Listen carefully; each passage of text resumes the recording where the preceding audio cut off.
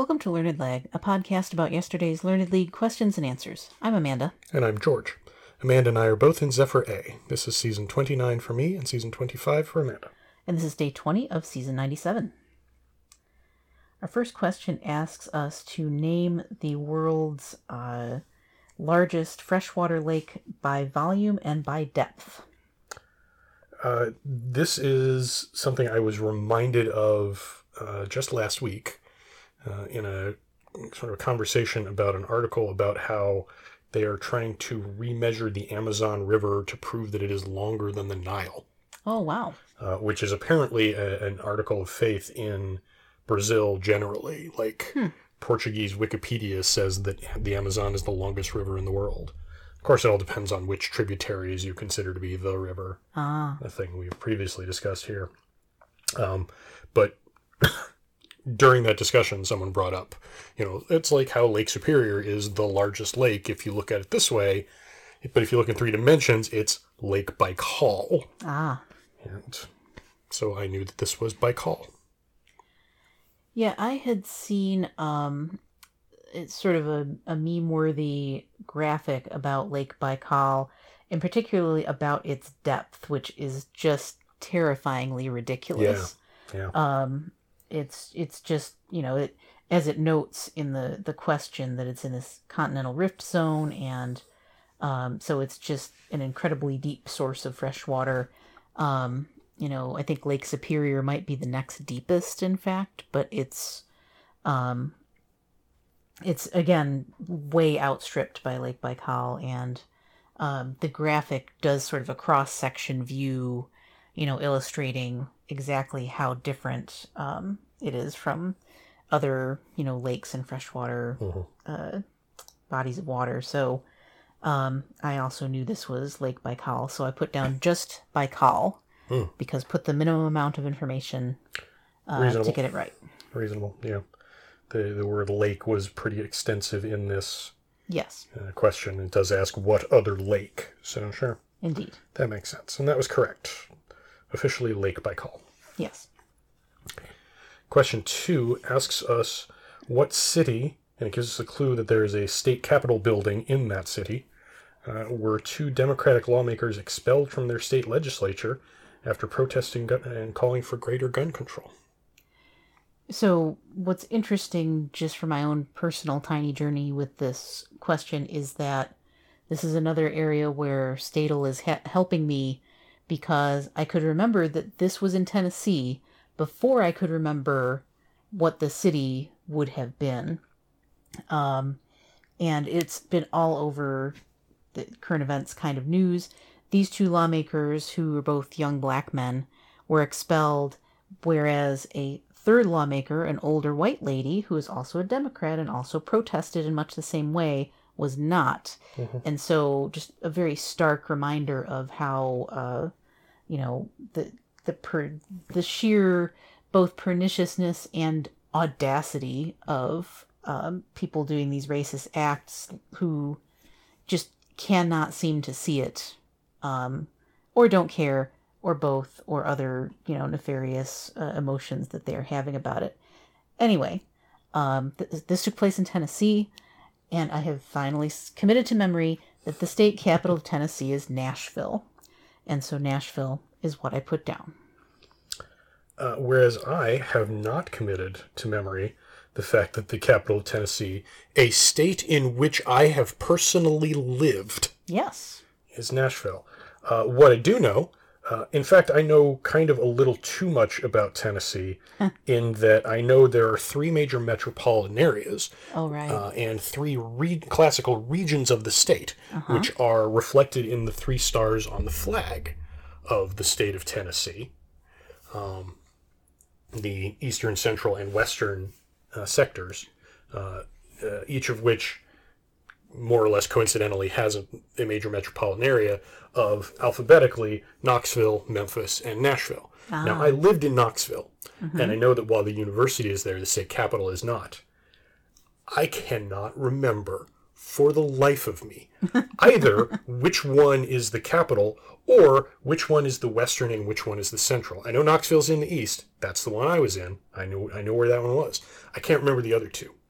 I don't remember whether it's alphabetical or reverse alphabetical, because Knoxville's in the east. So moving westward, is it Memphis and then Nashville? I don't know. Is it Nashville and then Memphis? I don't know. Which one is closer to the Mississippi? Well, I was thinking, okay, the song "Walking in Memphis" refers to it being the land of the Delta blues. That Delta is probably, the Mississippi probably meeting up with something. It clearly doesn't refer to like the Mississippi Delta where it goes into the Gulf of Mexico, because that's 2 entire states down from Tennessee. So that doesn't help me, at least not much. And so I just thought this for literally hours, because I was awoken by our darling, almost 8-year-old daughter at about 1 o'clock. Oh. Could not get back to sleep until about 6. Oh my gosh. Looked at the questions, thought about the questions, pondered the questions, mostly this one and another one that's coming up, and just went back and forth in my mind with some excuse of why the capital was Memphis, why the capital was Nashville. Why is the capital Memphis? Oh, well, it's because of this. Oh, that's where Graceland is. No, that doesn't make any sense. That wouldn't be why it's the capital. Well, Nashville is the more famous music place. Well, that doesn't make any sense. Why would that be the capital? Here's what it came down to. These 2 legislators and the white woman that you mentioned were briefly known as the Three. Ah. And the city in there. Okay. And this was referring back to, among others, the East Memphis 3 or 5, I think, which was a group of young men who were, I believe, unfairly convicted of some crime because, for obvious reasons, it being Tennessee, it being the American South, it being America. Right. And fortunately, that locked in immediately as, those young men were the East Memphis insert number here. Therefore, these other 3 people, these legislators, would not have been also the Memphis 3. Ah. At least not without many more overt references to this prior injustice. Therefore, they must have been Nashville. And I'll say Nashville is the capital. Well, that was the correct answer. My goodness. I was so set to be mad at myself. Well, I'm sorry that this is the first I am hearing, dear listeners, about the insomnia of the previous night, because I was gone. I was taking our eldest to college orientation, and so we haven't really had a full chance to check in on our days. So you're hearing it in real time. So yeah, that was the one. Yeah. So I was tired, but I managed to see the questions very early and let them percolate. Yeah. Which probably helped. Yeah, well, good job. Good on you. Especially on this one, because, yes, the answer was Nashville. How about that? Question 3 asks us to identify an Austrian physicist who is known for work on supersonic projectiles and the flow of gases, and talks about some of the illusory bands of light and dark and the speed ratio that are named for him. Speed ratio being the key there. Also supersonic. When you think of supersonic speeds, you think of Mach speeds, Mach 1, Mach 2, etc. And that is a ratio. That is a ratio of the speed to the speed of sound, I believe, at sea level, at a pressure of 1 atmosphere, or the appropriate number of atmospheres that's at sea level. So it's possible to break the sound barrier going a speed that is not necessarily exactly Mach 1, because sound travels at different speeds depending on your altitude and various other atmospheric effects. But it's expressed as the ratio, i.e. 1 is that particular speed of sound. Mach 2 is twice that particular speed of sound. And it's just kind of referring to it as a speed ratio is kind of an odd thing. So that immediately made me think of, this is the Mach number, which is a multiple of another number, but another word for multiple is ratio. So I said Mach. Well, maybe you think of that when you hear all these terms. For my part, I think of Doppler, and who it may well be German for all I know, but when I think of, fast-moving projectiles, and I really thought that the bands of light and dark were Doppler bands, but anyway, I didn't even consider anyone else, even though I think we've had a Doppler question not that long ago. So it would have been, that did kind of give me a slight qualm, but I also, for whatever reason, couldn't, think beyond that, like that sort of close enoughness of it. Right. That just made me think, well, I just don't, either I'm thinking of something else, or I just, don't quite know enough about any of this physics, which is broadly true of all physics, to know why that's not the right answer. And so I did not even, I will say in retrospect, Mach being the correct answer, spoiler there, I have the ability to continually forget that Mach is someone's name. Yeah, that's fair. It seems like it's an initialism or an abbreviation of some kind, and I don't know what I think it's an abbreviation for. It's never been, obviously never been spelled out for me because it's not that. But it's such a short word, and calling someone's last name and then a number is a weird way of describing that. Yes, that is true. If we called it Stanco 2 for, twice the speed of, I don't know, if it was something that was more familiar to me as a surname in the first place, then it probably would have been a better, sort of hook for me to remember that, but I just didn't. Reasonable. So I put down Doppler and thought I was relatively confidently. Yep. That is reasonable. The bands of light and dark part. You're thinking of the Doppler effect, which initially was about sound and the fact that if the source of a sound is moving toward you, the sound seems higher because you're sort of adding the speed of the thing coming at you to the speed of sound.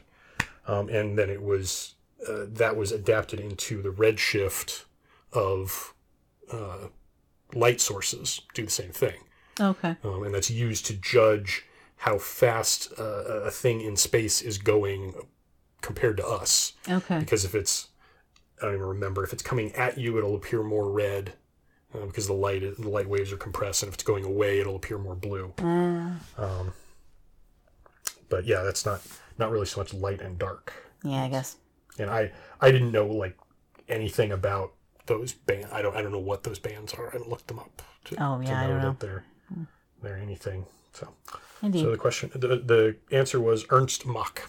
Yes, indeed. Doppler was Austrian, in fact. Okay. He lived earlier than Mach. He was not a physicist of the 19th and 20th centuries. He was strictly of the 19th.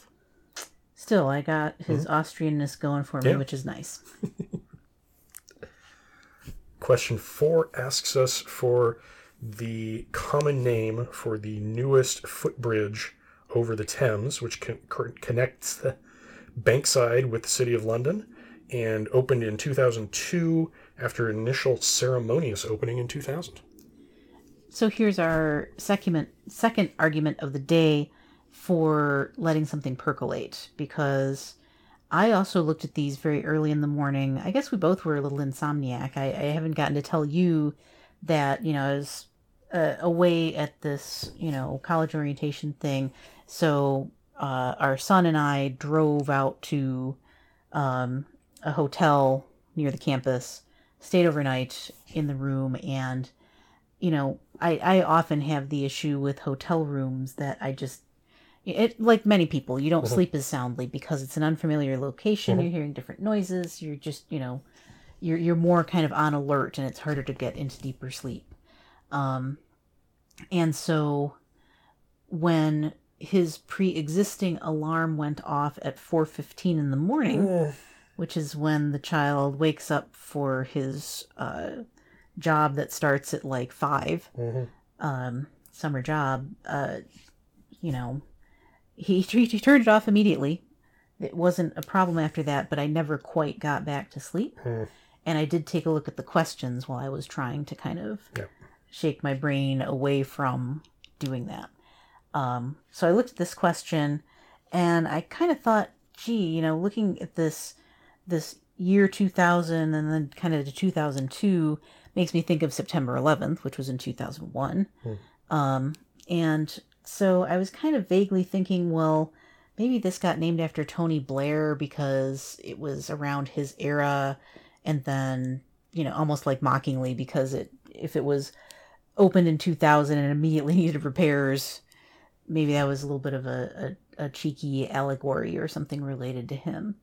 But that didn't really, that was just my brain trying to back form something to fit in with the question. And I thought about some other things, like, is the fact that it's Bankside, does that have to do with Banksy, the artist? Like, maybe it's something to do with him, but that didn't do anything for me either. And so I set these aside and went to the orientation, did our whole morning routine, breakfast, go to the orientation sessions, and came back to this at the end of the lunch hour when the kid went off to register for classes, and I had a bit of a break to just, loll around until the additional parent sessions in the afternoon. So I came back to it, and for whatever reason, I keyed in on the part about the ceremonious opening in the year 2000. And I thought, well, gee, if it opened in the year 2000, like, everybody wanted to call stuff Millennium around that time. I even thought, like, is it some reference to Y2K? Like, it's, that another kind of joking reference to it. Because it's just talking about the common name. It's not, that I felt could be a nickname that people use, not necessarily some very official name.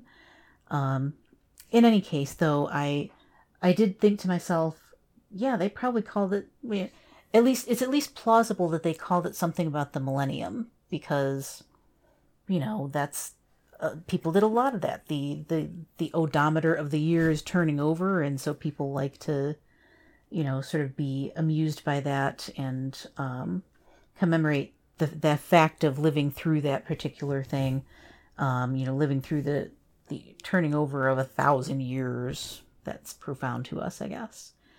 So I put down Millennium because I thought, after I thought of that, I thought, Millennium Bridge? Sure, that sounds like a phrase that could be a thing. And I don't know if I've actually ever heard of it or not. But I went with Millennium. Ditto. My first thought was the New London Bridge, because London Bridge, the original London Bridge, is famously now in Arizona. True. But then I thought, no, New London Bridge is like the full-on London Bridge. Like it's the big one that you can drive across and such like. Sure. So yeah, I also was trying to think of that and keyed in on the ceremonious opening in 2000. So clearly this was about, something. And in particular, I thought it's probably very near and maybe the way you get to the London Eye, which was, I feel like it was named something else millennial when it first opened. I think was you're it the right. Millennium Eye or something Maybe, like that? Yeah. The big round millennial thing. So yeah, I kind of thought, well, maybe it's like the Eye Bridge or something like that. But I just kept coming back to, now, if you're going to have a ceremonious opening in 2000, then it's going to have been the Millennium Bridge. So I'll say Millennium Bridge. And that was the correct answer. Oof. Amazingly. That was a poll. Yeah. Question 5 asks us what 3 works by Elizabeth Bowen, Dante Gabriel Rossetti, and Edith Wharton have in common in their titles. Something in Paris, Something of Life, and Something of Mirth. And it was the third one that gave it to me. Wharton's novel was House of Mirth. So I said House.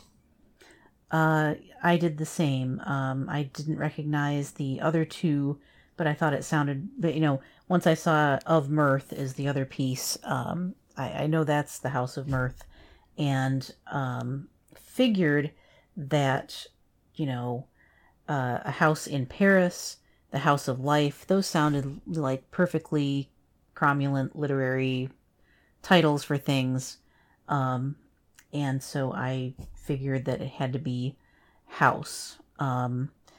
I considered whether it should be houses because it asks what are they, but like plurals don't actually matter. According to the rules, that's, you don't, whether you put one on or not, as long as it doesn't change the essence of the answer in some way, or if you're not asked to specify, then house in the singular should do the trick for this kind of question.